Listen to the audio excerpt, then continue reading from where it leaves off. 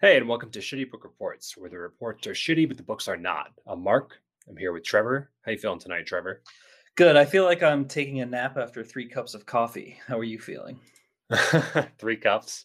I Mhm. just had a shot of espresso, but I feel like a blank page, kind of. Hmm. I've sucked at reading the last month or so, hence the no Yeah. recording. I got through something big, but I wasn't this took me a while, and I was like, it took me a while. Okay. I'm cheating hard today, and you'll see, but it's something. It's not full on cheating because it's interesting and cool, and I think you'll like it, but Okay. my daughter has not been doing that great with sleeping. It's very hard. So As often the case. I'm like a zombie most days, and it'll be reflected in my book report later, but I got something unique to throw at you today. Hey, man, that's what shitty book reports are all about. We Yeah, weren't we yeah. weren't, uh, we weren't on, 8 hours of solid sleep when we were turning in most of our book reports. But I'm kind of glad that you reached out to me last night. You're like, all right, let's record. So and it reminded me that I had something stored away uh Nice. from like a couple months ago that I really wanted to talk about. So, and I might have forgotten about it, but the sense of urgency, like 24 hours, really kicked my ass. So I Nice. remembered and I got it for today. Cool. Yeah. So you didn't get any, Thanksgiving is typically a decent reading holiday, and my Thanksgiving this year was an amazing reading holiday. I don't know about Ah, you, but I'm jealous. No, it was like a TV holiday. We just like uh, watched the dog show because my nice. daughter likes that. Who And won? uh it was like uh it was like some really big German Oh, sheep, okay. Afghan hound or something like that. I can't remember. Big But boy. really, it was a big dog. Yeah, big shaggy dog. Hmm. Pretty cool. Cool, cool. Yeah, but no, I'm hoping to get some more reading done in the coming weeks when I take some vacation and stuff like that for the holidays. Yeah, I had the classic 4-day, weekend, and we went away, and, I'll just brag a little bit here that I'm already 1/3 through my next book, so Ah, you got some catching up to fuck. All right. do. All right. Yeah. I'll get to it. I'll get to it. So yeah, on that note of the holidays coming up, to start off the show today, I wanted to talk about holiday shopping, Mhm. specifically gifting books. Okay, yep. You plan on doing any of that this year? I have backed off from gifting books. Um, It's yeah. well, basically, not because it's hard, but almost because, it's funny because I was actually talking about this Frasier episode the other day, but you know the episode of Frasier where, he's trying to buy, like, presents for his son, and then his dad, Martin, says that you buy presents people, like, for basically, like, Frasier buys presents for people for who he wants them to be, Yeah, not who they are, not meeting them where they are. And sure. I think that's what I do with a lot of books. Like, I remember, like, I bought my mom, a couple years ago, I bought her, what's the classic, S.E. Hinton book? It's about the gangs, the greasers, The the Outsiders. Outsiders, yeah. Yeah, because we had, like, been talking about it. I bought her The Outsiders, and that was, like, probably 10 years ago I bought it for her, and then I just saw it sit in a basket next to her, couch unread.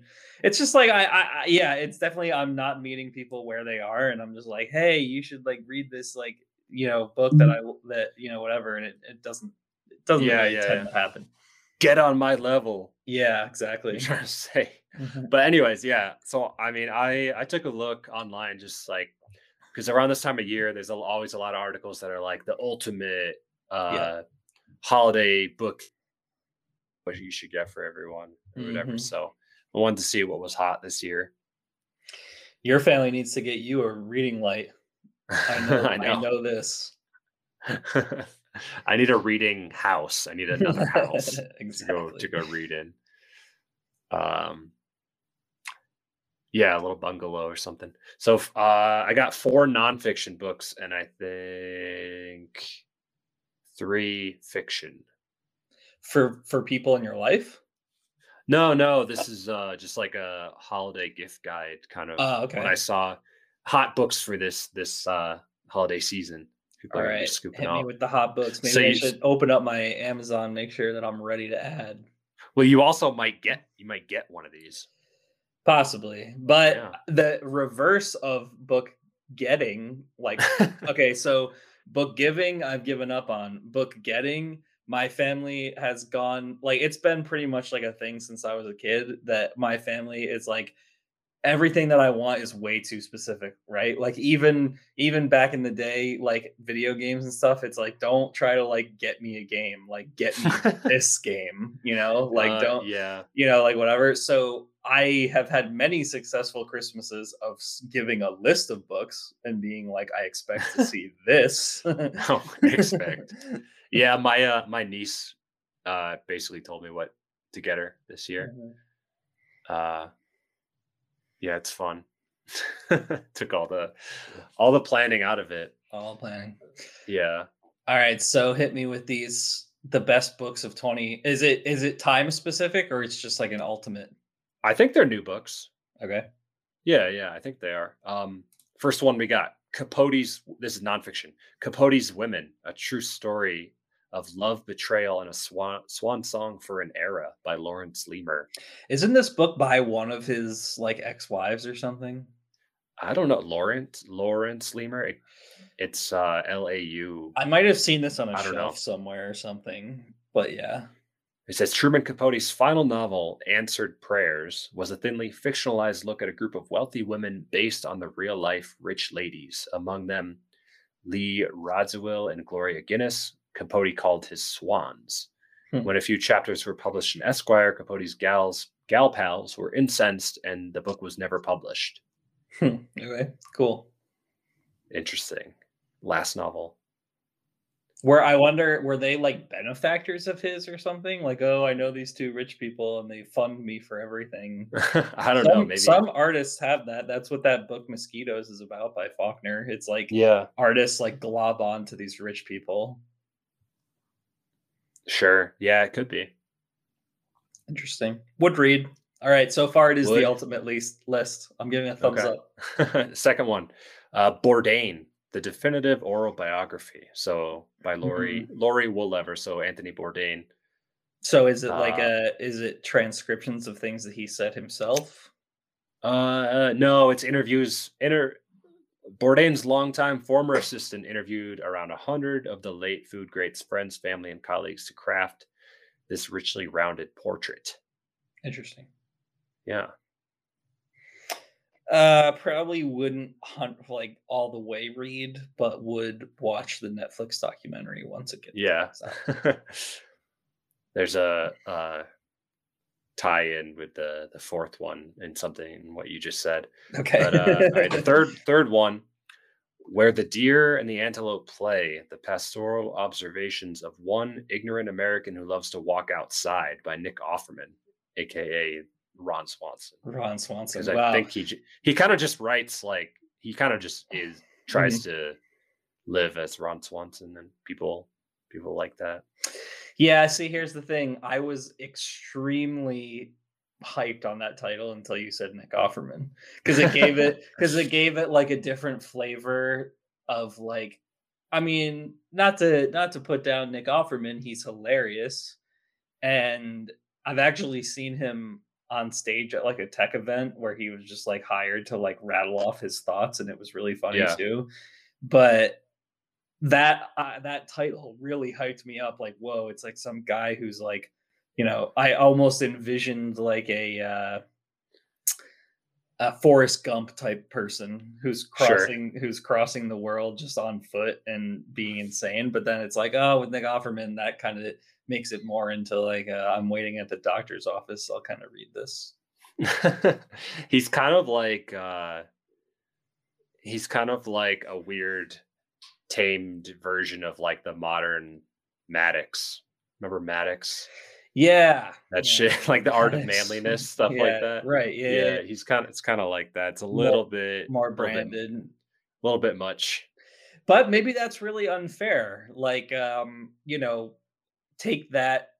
Uh, you know how bookstores do that thing where you buy a book blind just on the suggestion of a staff member.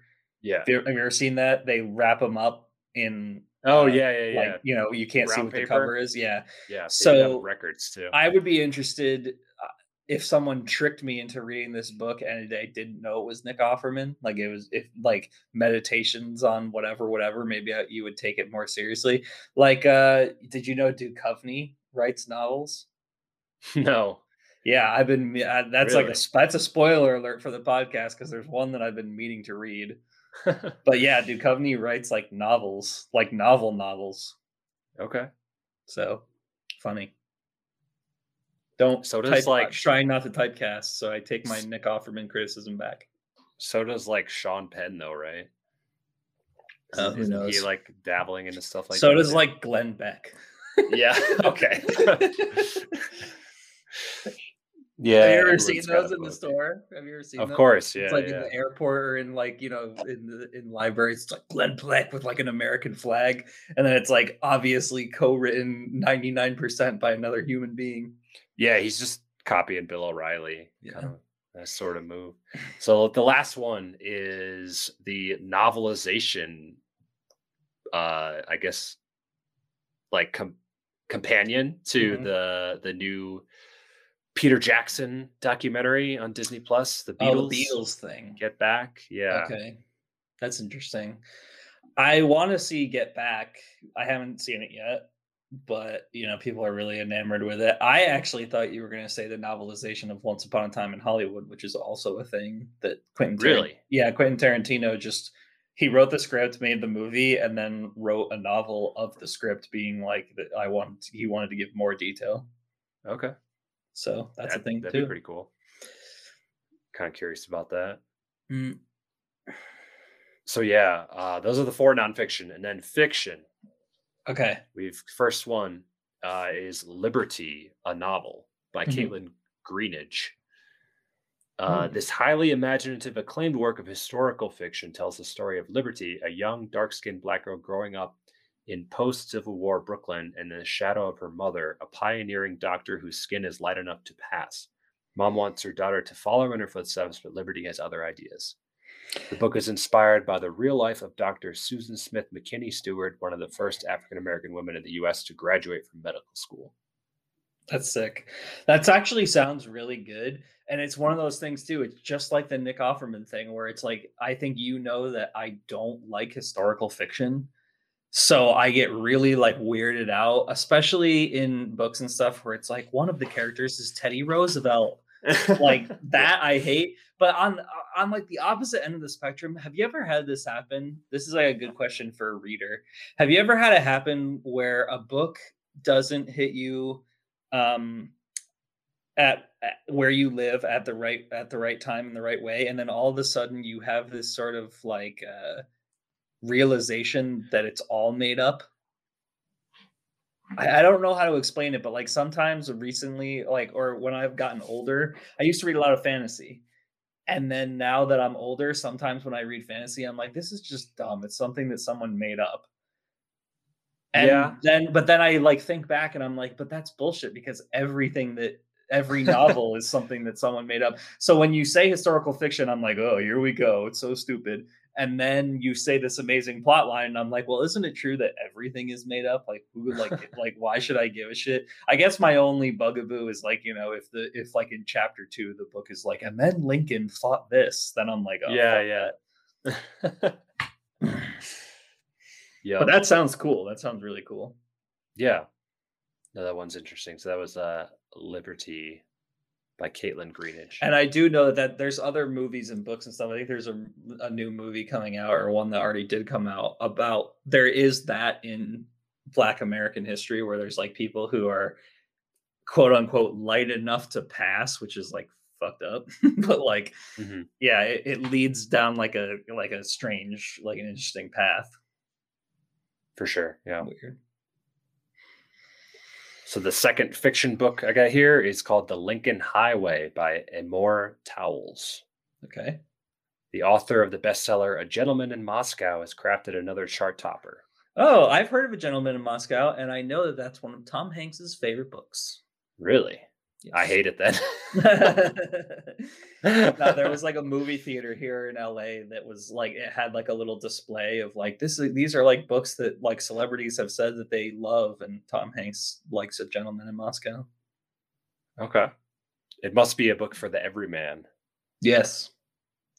Set in the 1950s, it follows a young man, Emmett Watson, just released from a juvenile work farm in Nebraska after doing time for manslaughter. Watson plans to head west to California, but when he discovers two friends from the farm have escaped, his plans turn on a dime, and the young men hit the road and head to New York City on the Cool. Lincoln Highway, I guess. I guess so. uh, Tom Hanks, not, I don't know. I won't get into that now, but last one, I Silverview. actually wasn't aware that you had some sort of Oh, animosity for Tom Hanks, but we'll leave that to another day. yeah. I don't want to get you too stressed. Exactly. Silverview is a new book by John Le Carre. Oh, nice. Yeah. So he died last December at age 89. So this is his uh he right before he passed away, the British espionage writer finished his 26th book, damn, and Wow. gave the okay for it to be published posthumously. Wow. It's a classic Le Carre tale of a bookseller trying to live a quiet life in a small seaside community until, can you guess what happens when I say until? Until he gets dragged back out of retirement and is a spy or something. The word spy is in there. Yeah. Until a Polish immigrant and a spy chief come to town. Would read. Definitely would read. That sounds like super vibes of like being a reader. Mhm. Didn't it say that he's like He- running a bookstore or something? yeah, it's a bookseller trying to live a quiet life in a small seaside Oh, community. come So I'm on. thinking I like mean, like read that Bar book. Harbor. Yeah, read that book while you're like staying near the ocean or something. Like, give Yeah, me a break. I'm picturing like Bar Harbor or something until a Mhm. Polish immigrant and a spy chief come to town. What's a spy chief? Just like a ultimate spy. The chief of the spies. There's a guy. There's a character throughout Le Carre, however you say it. There's a character Smiley. He's in like multiple of his novels. He's like kind of like the chief. He's like this inconspicuous guy who's always like meeting up with the guys with the other like spies, being like, "You're an idiot." Bro, you don't have this spy tech that I've got? Mm. No, no way. Le Carre's not about tech, man. It's all like It's skill, all it no, it's not even skill. It's not cunning. even no, it's not even James Bond. All of his books are always just like actually spying is all complete bullshit. Like Okay. it's just people wandering around like pretending that they know what they don't know until, someone gets killed. Okay. Nice. So that's the list of books, but I wanted to do a little lightning round here, Mm. give you a little scenario. So let's say I know this goes totally against what you've like talked about. Okay. Saying you're totally done with this, but so let's say you're at Barnes and Noble right now. I give you a $200 gift card Mhm. in like a supermarket sweep scenario. Hell yeah. Yes. So what book are you getting right now for your sister? Holy crap. I know that my sister recently read a book called Educated by I think the author is Tara Westover. Anyway, there's this novel called Educated, and it's about this woman who just like struggled her whole life to basically get like a basic education because she was from the middle of nowhere in America, and she had like an abusive family and stuff. So it's like her struggle to basically get like a basic high school education. So I would look if that person wrote anything else. And then along the same lines, I would kind of look for something like that, like a motivational life story of someone,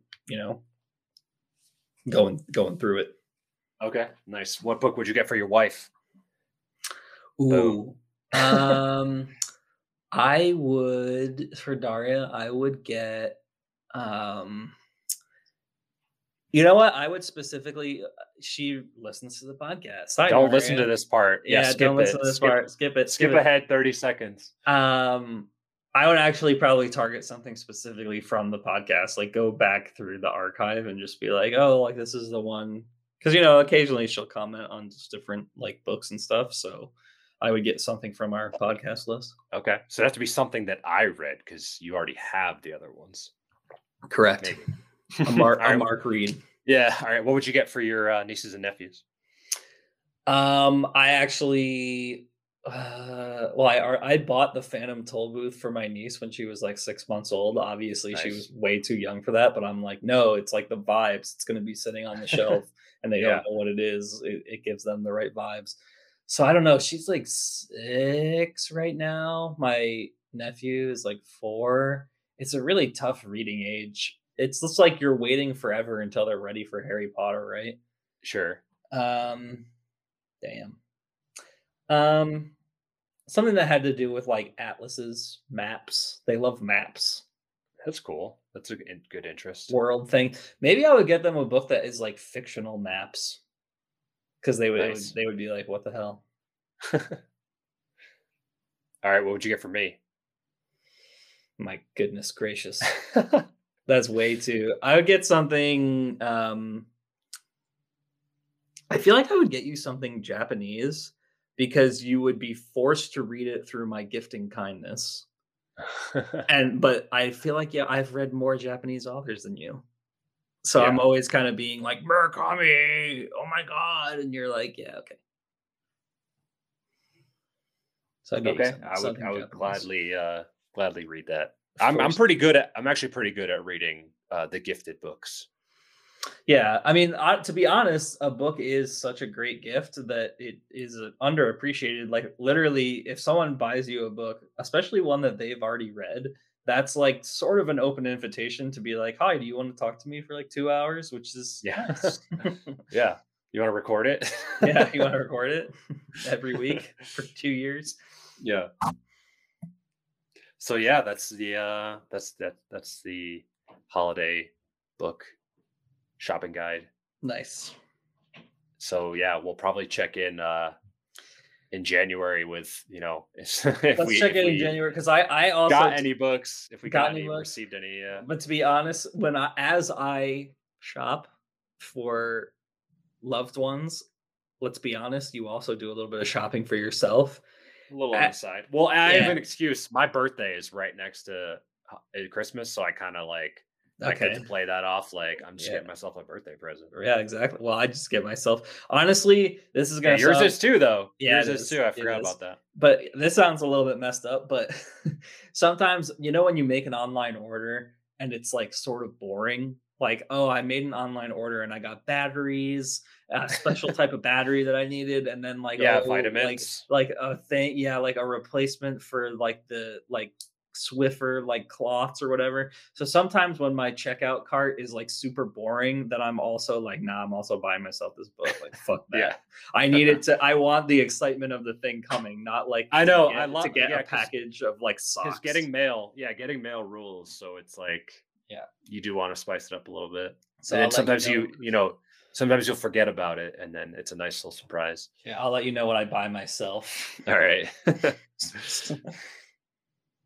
That's cool. Yeah, some things have just been chilling in the cart for a little bit.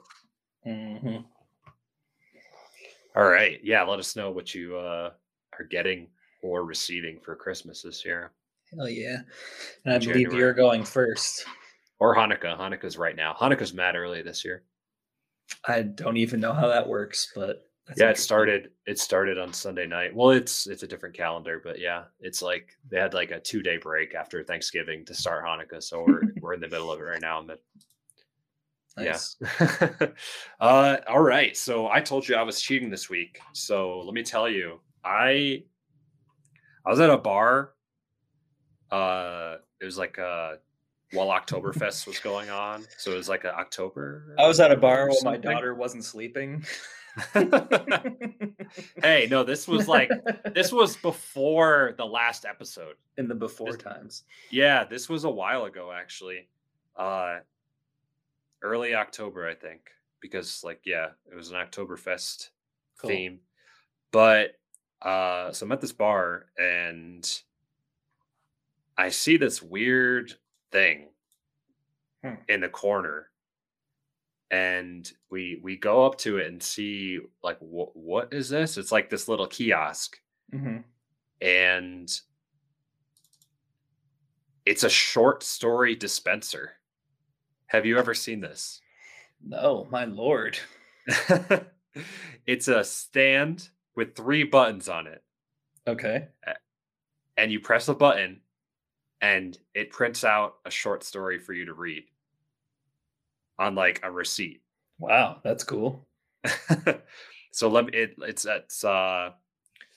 It's from the well. This one, I think it's called Short Edition. If you go to short-edition.com/en, it's kind Mhm. of like that's their website or whatever. So Okay. they have these like sprinkled throughout the country. Interesting. Uh, so this one was from the Arvada Arts and Culture Commission in Colorado, and so yeah, it's on recyclable, sustainably sourced paper, printed on demand with thermal technology, and so it's not ink. Oh, whoa. Yeah, no ink, no Getting cartridge, no getting waste, sort is of what they're saying. technical. Yeah, and so you can print either a 1 minute, a 3 minute, or a 5 minute story. So let me read you from their website. It says from the section called Our Concept. Mhm. Reading for pleasure is at an all time low worldwide. Through innovation and creative writing, our publishing house seeks to help communities boost reading for fun for all by offering short bites of literature both online and via short story dispensers, cubes, and stations. So I saw the dispenser. I don't know what the cube and station Is are. it really true that reading is at an all-time low? I thought it was at an all-time high. Man, I don't know. There's no, it's not, there's no Some sources citation? here. Yeah. God damn it. Okay, no problem. What's old is new again, and well written short stories and poetry are transporting commuters, patrons, customers, students, and patients to faraway places as they get in the habit of reading a story on their journey in your universe.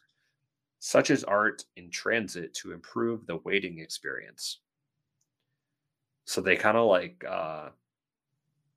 put them in random places. Like I'm sure they have them in like random libraries and stuff, but this one was at a bar. So I printed off one of each, a 1, a 3, and a 5, Nice.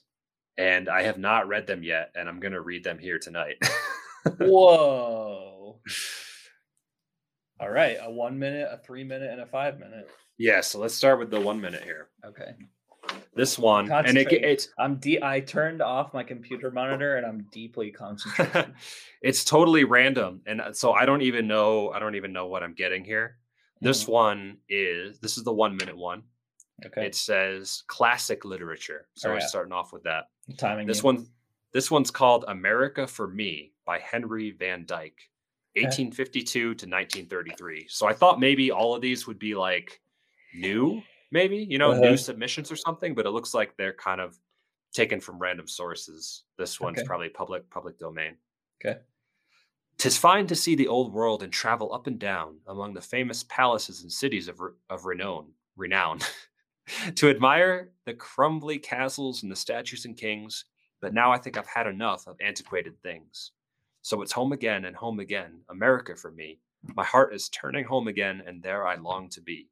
In the land of youth and freedom, beyond the ocean bars, where the air is full of sunlight and the flag is full of stars.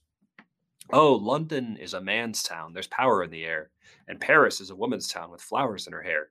And it's sweet to dream in Venice, and it's great to study Rome. But when it comes to living, there's no place like home. I like the German fir woods and green battalions drilled. I like the gardens of Versailles with flashing fountains filled. But oh, to take your hat, my dear, and ramble for a day in the friendly western woodland where nature has her sway. I know that Europe's wonderful, yet something seems to lack. The past is too much with her and the people looking back. But the glory of the present is to make the future free. We love our land for what she is and what she is to be. Oh, it's home again and home again, America for me. I want a ship that's westward bound to plow the rolling sea to the blessed land of room enough beyond the ocean bars, where the air is full of sunlight and the flag is full of stars. Was that a minute? Maybe faster than a minute. That was interesting. That was cool. Okay. Somehow I like instinctively knew that he was talking about, like, even from the first line, it was kind of baked in, oh, like the crumbling statues and like the old world stuff. Like, nah, never mind. We'll come back to the States. Yeah. Interesting. But also for the people who live in those European countries, that's their home. I know. A little bit rude. Rude. All right, next one up. 3-minute read. So Okay. I gotta take a drink of water here. This one, the category is portrait.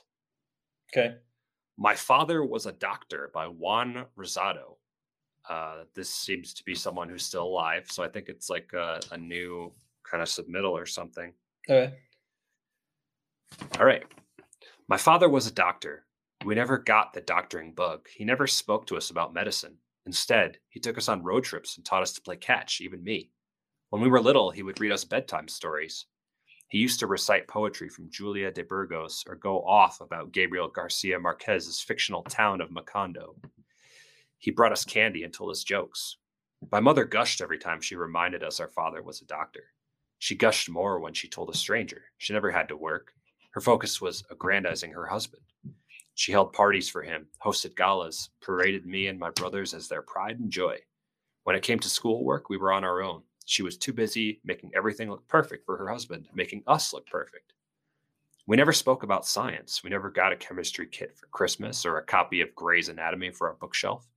I got dresses and my brothers got suits. We were told jokes and anecdotes. We never met his patients or visited his office. We saw him only late at night and some weekends. One night, when I was feeling restless, I snooped around his home office. We were not allowed in there. If Mother had seen me, I would have gotten a beating. The door creaked as I opened it, and a gust of wind smacked my face. I thought I saw his shadow, but it was just his doctor's coat hanging on a mannequin stand. There was a cross above where his name was. The visage was holy, holier than the man himself. That coat was my father, who was never there. The coat was my mother, lying in wait for her man to come home. The coat was me and my brothers at the dinner table, eating alone. Our mother watching us eat, reserving the head of the table for the man of the house. The coat was the family dog that died that my brother had to bury. I didn't know what doctoring was. I heard people mention he saved lives. I saw him receive prizes and awards for feats we would never see. I watched handshakes, heard applause, and saw smiles of gratitude. Daddy, what do you do? I would ask. I'm a doctor, he would say. I never got the doctoring bug, neither did my brothers. I became a teacher. Make way for the doctor, Mother would say to us when our father arrived at anyone's house. Our father died when I was 20. Mother cried for years afterward, yearning for a purpose. She whittled and waited with nothing to do. She didn't have children to dress anymore. There were no parties to plan, no accolades to give out. She never spoke about anything other than her time with the doctor. Now dementia takes her. She sounds all right, I tell the doctor. She's been telling the same story for 45 years. And, the last part here is about the author. Currently residing in Philadelphia, Juan Rosado is part of the Puerto Rican diaspora. He spends a lot of his time exploring the concept of identity within the diaspora. He works as a bilingual copy editor for a curriculum company and has been a teacher of English and Spanish for over 5 years. He enjoys cycling, taking photographs of the summer sun, and indulging in things he cannot afford. Juan is currently working on publishing his first short story collection, Heartbreak Over Coffee. Nice. That was pretty cool. Yeah, imagine reading that at the bar, though. I don't know. I had to save it for later. Exactly. Order another drink after that. Yeah. Oh, man. Can I make it through a 5-minute story here? This one's really long. It's like a CVS. It's like a CVS receipt. It's like 3 feet long. Nice. It's cool that it's on like receipts. Yeah. Maybe one day, like, okay, so let's say, who was the last author? What was his name? Juan Rosado. So let's say Juan Rosado becomes like the next like Hunter S. Thompson, right? Like somebody who's huge, like a huge author. And then you have these like things where it's like these were like limited edition like things that like, it was from this machine and you couldn't get them and whatever, blah blah blah, and they become a rarity. Yeah, What that if would be cool. Maybe I should just go. I should go back and just spam you it. spam it? And, Yeah. and frame them all or whatever. Yeah, keep them in pristine because I folded these up like a bum. Like a loser. I know. I'm gonna regret that. This last one I have, and I'm gonna probably stumble my way through this one because this one's quite a bit longer. This is a science fiction short story. Oh, cool. And it's called Crazy James and Barking Mad by Jenny Moore. Some bright spark tells Crazy James the dog will make his fortune. Says the mutt can smell buried treasure like a pig snuffling out truffles. Of course, James doesn't know the first thing about truffles or pigs, but he pays up anyway. Swaps 10 half-day sleeping credits at the underground shift shelter for the dog of his dreams. Just because he's crazy doesn't mean he can't tell a good deal when he sees one. Who wouldn't exchange 60 hours of recycled air and a pull-out sleep drawer for a world of waiting treasure and a beautiful hound to share it with? Oh yes, he's a beauty, all right. From his cloudy white eye to his 3 legs and clotted tail stump. But it's his powerful bark that James loves best, raw and booming like the shudder rush of the overhead freight rail, thundering into his dreams like canine music. By morning, the dog's fallen silent, surveying James with his one good eye as he licks his master's chin. What is it, feller? James asked, his legs cold and cramped from his night on the civic exercise track. Gone are the benches and shop doorways he remembers from his childhood. No room for such luxuries in the city anymore. The dog licks his chin a second time, whimpering softly. Have you got the scent? James asked, taking a third lick as an indisputable yes. Attaboy, off we go. The city nature garden is quite as grand as its name suggests, a token strip of land sandwiched between the high-rise school and the private hospital.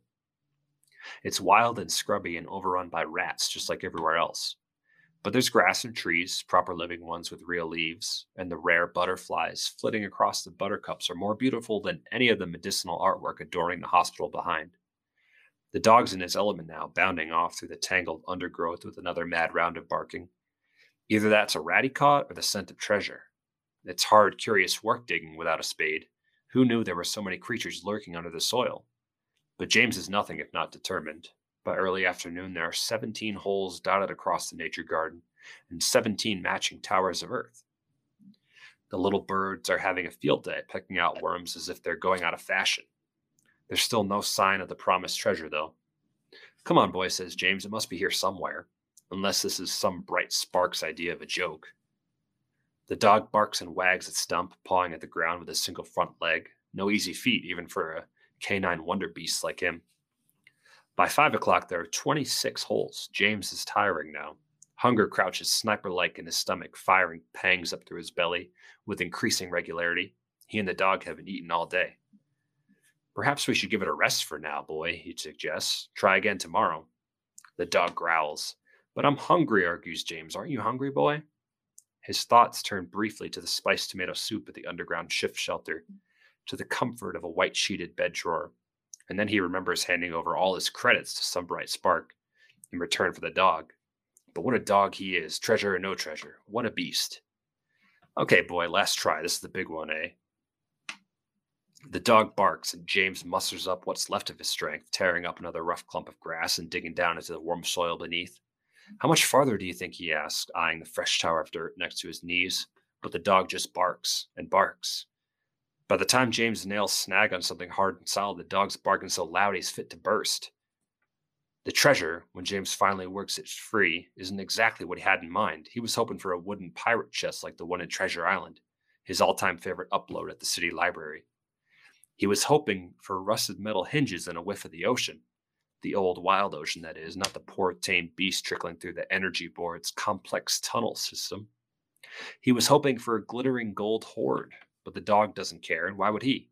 Treasure is treasure. He wags his stump and howls, drool, dribbling off the end of his beard like liquid happiness. Well done, boy, says Crazy James, holding up their muddied Muddied find to show him. We did it. He wipes the soil off his trousers and examines the phone more closely. It's like something out of End of an Era, his second favorite library upload of all time. He especially likes the bit at the end where everyone wakes up from staring at their little screens and realizes what they've been missing out on. Phones have been gone a good 50 years now in real time, melted down to use in early air processing units and medical equipment, which is why collectors will pay good money for such a well preserved one as this. We're rich, boy, said James, holding it up to his ear like they do in the film. Rich enough for a whole month's sleeping credits at the underground shift shelter. Full day shifts, even if he wants them. Rich enough to buy that cat some Bright Spark was telling about, the one that picks the winning lottery numbers. So there we go. Wow, that's cool. That's a cool ending. Yeah. I was actually just thinking about that. Not like, I think, not that the phones will be recycled for stuff like that, but that, like your old shitty phone is going to be like a collector's item someday. Definitely. I mean, there's already sadly parts of the world where like phones are just like e-waste in giant piles, like being melted down into other electronics. Yeah, no, e-waste is a big thing. I'm just wondering like when the nostalgia economy is going to make like, the Nokia brick phone like a collector's item. I mean, that's probably already a thing. People worship the Nokia brick phone. That's funny. Cool. Well, that was awesome. I mean, I want to like look up to see if one of those is near me. Yeah. I'll let you know if there's one. I'm gonna look it up right now, but I know I just saw on their website they're like, we added a second one in Seattle. So little short drive for you if you want to go up there and print out a story. Yeah, short little drive. Yeah. Cool. All right. Well, okay, so my book this week, good job by the way. That was some So I cheated, but I mean not a little, it's a little bit. Not too bad. And you actually did a decent job rating. I was into all three. Okay, that's cool. Thank you. Okay, so my book this week, I am revisiting an author that I've already talked about on the podcast. And I know you've read this author, but you haven't read him recently and you didn't read one of the things that I read. But I decided to kind of like dip back in. I'll start out with a question to you. What is you can have like life context or whatever, like just personal choice, whatever. What is the scariest book you've read? Scariest book, huh? Yeah, like something that actually gave you like even if it wasn't like actually scary, but within a moment or something, it was like, whoa, like I was actually like absorbed and scared, if at all.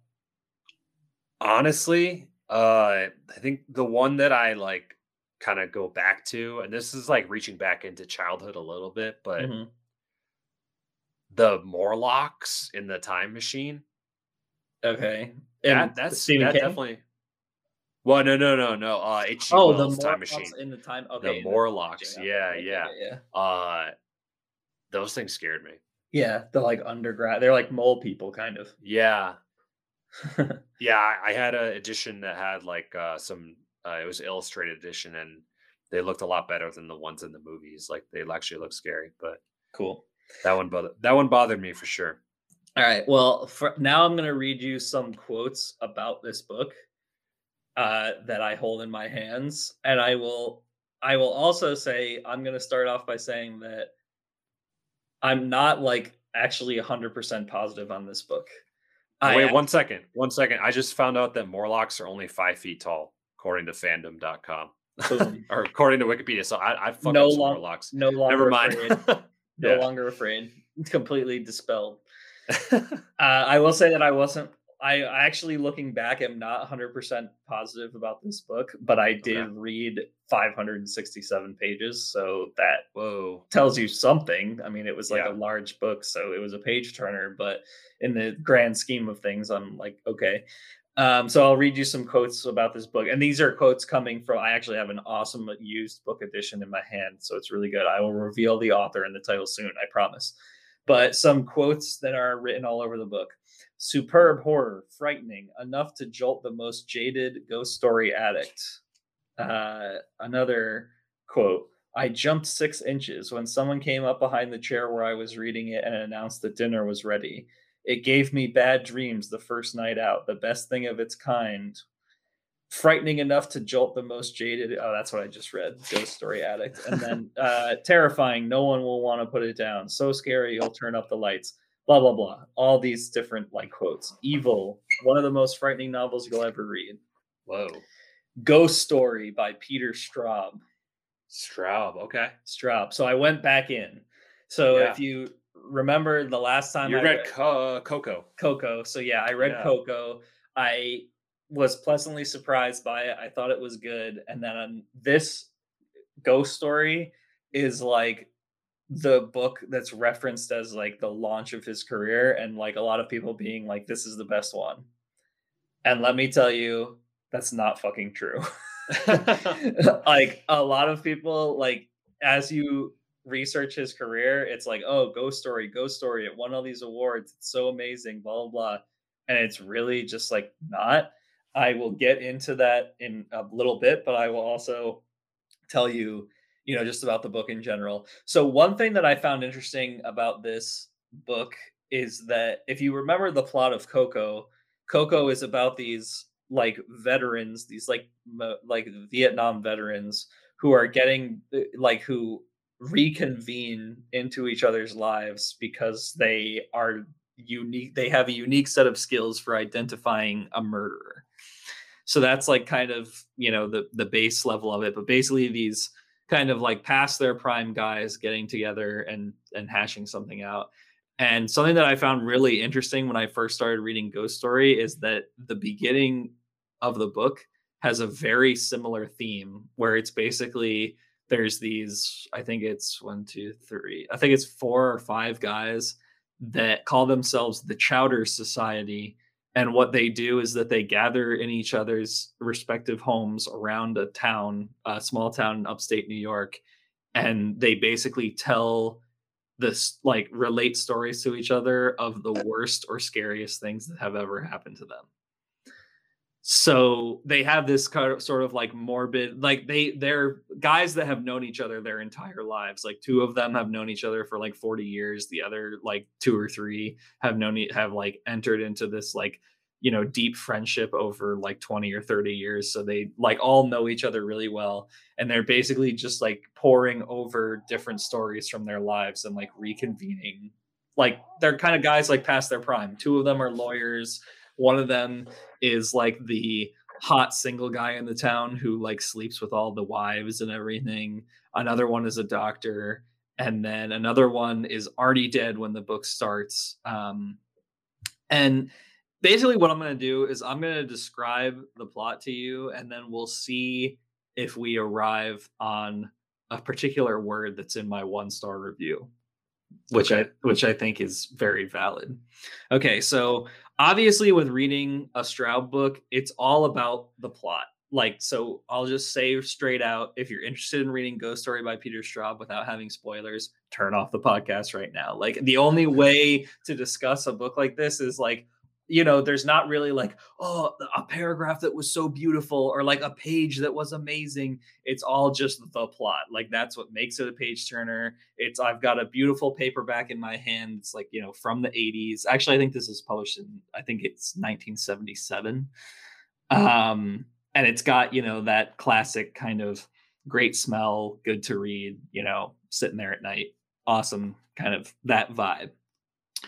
So the plot of this book is, like I told you, these 5 friends, 4 now, one of them died before the events of the book. They get together and they tell these like kind of terrifying things that have happened in their lives. And as they start to tell the story, it becomes like, oh, wow, that was a crazy story. Now we're all going to go home or whatever.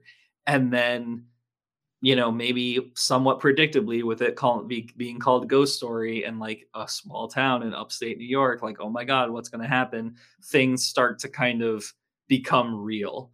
So one of them tells the story of this guy where it's like, oh, it's almost like a Deliverance type story where it's like he was a teacher in this deep South town and there were these kids who were abused. And then he like swears that after the kid died, he like it goes through this whole story, like goes into like a little subplot, which is cool. You're actually reading about these people for like 50 pages or so, or maybe 20 pages. And then it's like, yeah, and then I swear that I've seen that kid other places, like even though I know he died, like I was at his funeral and stuff like that. Yeah. Ooh, that's scary, or whatever, stuff like that. And then as the plot kind of like thickens and goes forward, you start to learn like, oh, their friend, like I said, there's four of them now, but there was five of them, and their friend had died at a house party at one of their houses before. And their friend was this guy who wrote celebrity biographies. So somebody who would relate with celebrities and actually have them like stay at his house and like, kind of ingrain himself into their lives. And then he would write biographies about them or articles and stuff like that. And there's this young actress who comes to town, and then they have a party. They're all so excited because they're like kind of small town people, like, oh my God, there's this actress in town. It's so exciting. And then at that party, they just find him like in a room, supposedly looks like he basically got scared to death. Like he's like curled up, heartaches, like heart attack style, with like his face like in a scream. Like, oh my God, like what happened? No one ever knew what happened. Oh my God, whatever. And that's also one of the stories that they tell. And then basically things start to happen where it's like it gets revealed that one of the friends, one of the remaining four, the doctor, he's actually like a morphine addict. So he's there kind of like, oh my God, like he's doing morphine. And then one morning he just gets suddenly very compelled to commit suicide. So he like jumps off the bridge, and all of his friends obviously are like, we know him so well. He would never do this. Like it's something like something made him do it. And obviously the town is like, whatever, your friend just like committed suicide because he was like an addict, but you didn't know it. Like, shut up. Mm-hmm. And then, then they all start having like the same dream. Like, oh my God, like we are all having the same dream. And it all happens in the abandoned, like the house where their friend died, like that guy who died of fear. Like we're all having the same dream where our friend like died. And then the plot keeps going forward, and then the young guy who's like the good-looking rapscallion guy or whatever, who like secretly sleeps with everyone's wives. He like, it's all that like type of stuff where it's like they're looking over their shoulder like all the time, like, oh, if I'm going home, or oh, if I'm going to work, or oh, if I'm going on my morning run or whatever, or going out to the bar. It always just seems like, the feeling that you get when you're a kid where you like run up out of the basement because you're like scared. Yeah. So it's like that. So like, was it jumpy? Did it scare you? I can say that I was like involved. I think one of the quotes that I like skipped over that I think I read that's somewhere on this book is that oh yeah, here it is. This isn't a quote from someone. It's the summary that they wrote for the Dust Jacket. Is, here is a book that dims the lights around you. I could agree with that. Like basically you get involved and it feels like you're in your own like little world, and things get like, probably one of the more scary things is like one of those moments that I just described where it's like, oh, I fucking hate that feeling when you like feel like you're being watched, and that's like, and then the guy like shuffles up into his house and closes the door like as soon as he can. Like, oh, why do I feel like that? Okay. So then the plot keeps going forward. Like I said, this is like a 600-page book. So it's like, then there's these two teenagers who are kind of like the town badasses, and they drink and they drive and like whatever. And there's a hot new girl in town who like just arrived to town, and she's also trying to make it as an actress, but she's like retiring, and they kind of like are obsessed with her, like incensed with her.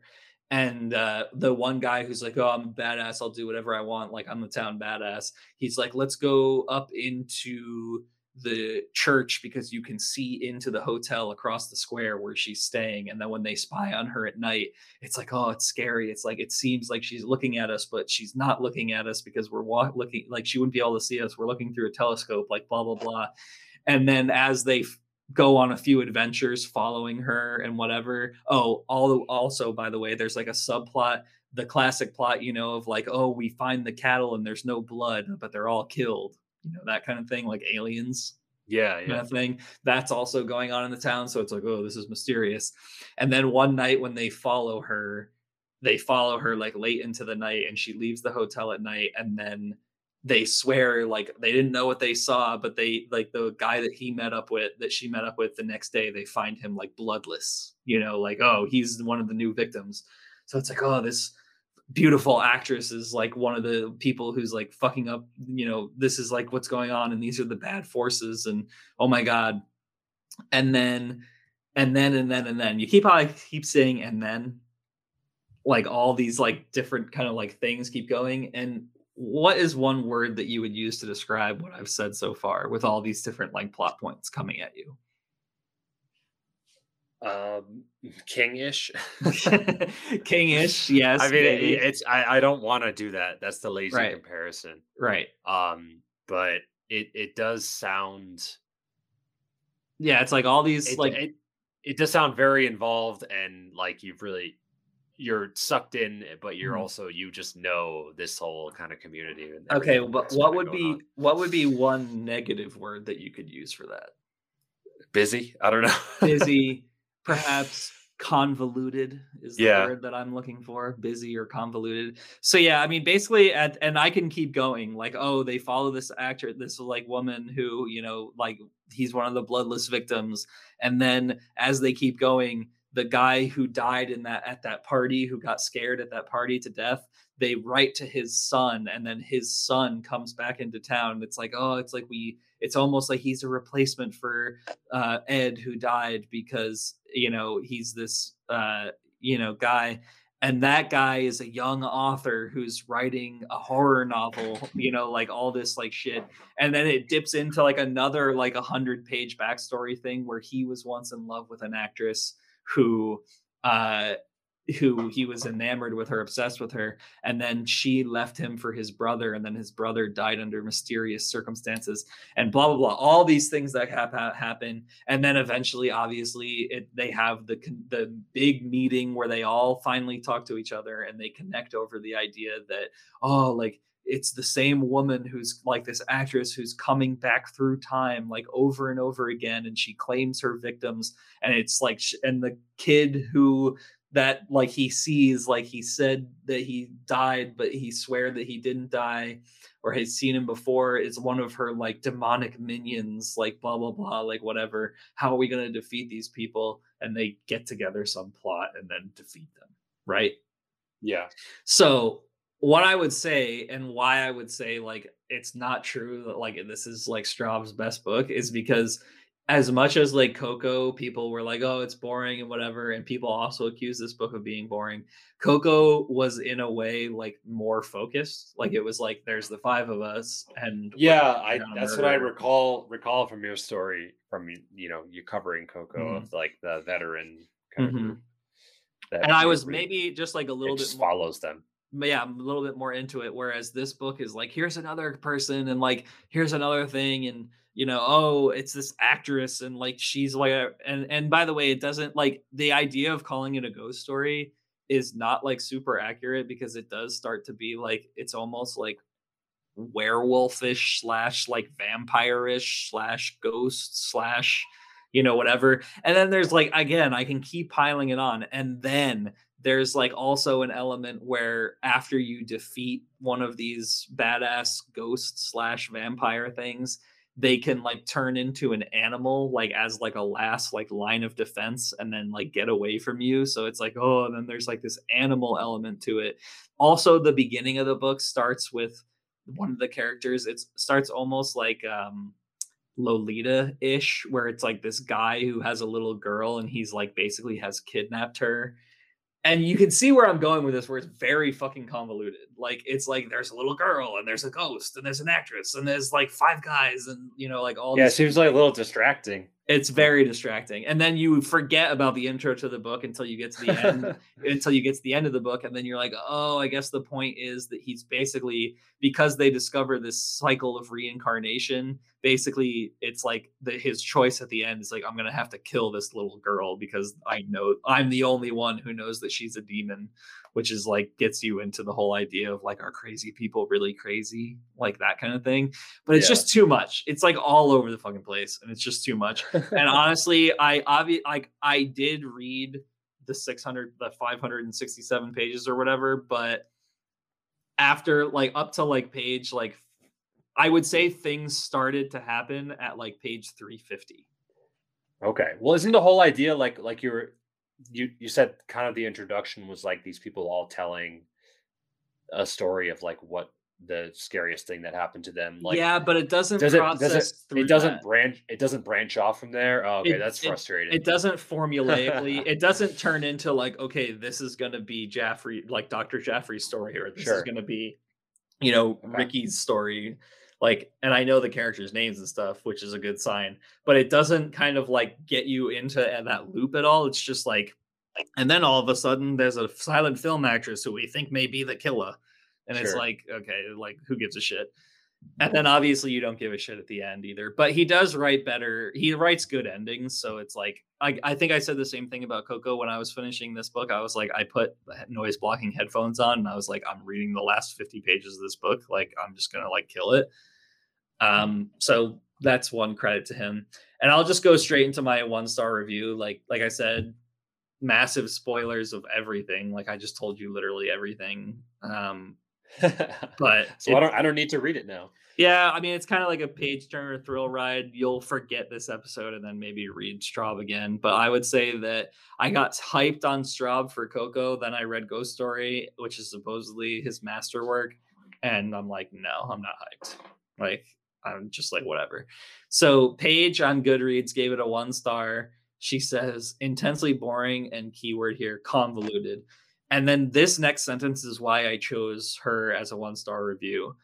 This is a shame because this will sporadically show up on lists of all-time greatest horrors, which it does. It definitely, like all those quotes about it, like, oh, it's so scary, or like if you do a little bit of research into Peter Straub, you just kind of go, oh, like yeah, like oh, the number one horror books like up there with like all of these like amazing things, like it's so good. And then if you read this, you'd be like, no, not at all, not at all, like total miss.